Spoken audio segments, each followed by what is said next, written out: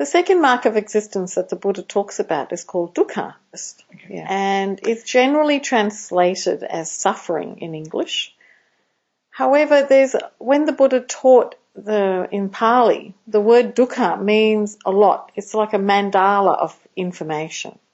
There's many, many things in that one word that means dukkha. So we translate it as unsatisfactoriness, we translate it as stress, difficult to accept, difficult to work with. So for example, people think that Buddhism's a very pessimistic philosophy. I find it to be quite liberating because it's sitting on the truth. It's saying, well, this is actually the nature of things. There can't be any other way. You do need to see them as that. So, for example, say when you're in bed and you're very warm and comfortable, and then you have to get up. The alarm goes and you have to get up. Now, that is dukkha, And people might say, well, it's not really. There's other people who are dying or this or that. Well, the Buddha says that the nature of our existence is dukkha. So that is a dukkha that he's talking about. It doesn't matter if you're rich or poor or you're dying or not dying. There's always this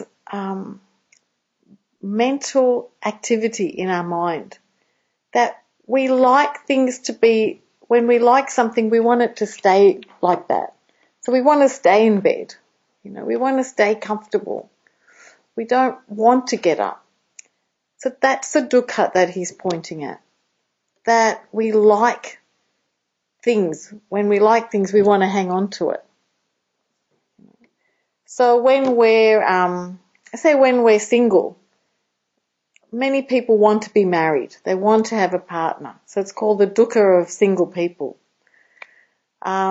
When people have children, they've got children and everything, and they look at a single person, they think, oh, I wish I was single. It's a dukkha of people with children or married people. So it doesn't matter where you are in life.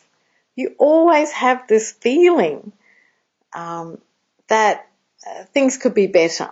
There's always this yearning for improving things. That's the dukkha. That's the dukkha that the Buddha's talking about. It's really discontentment, discontentedness with the way things are. Not being content with, I wish I had, blue dining set instead of white. That sort of thing. And when you understand that, you say, oh yeah, that's just my dukkha.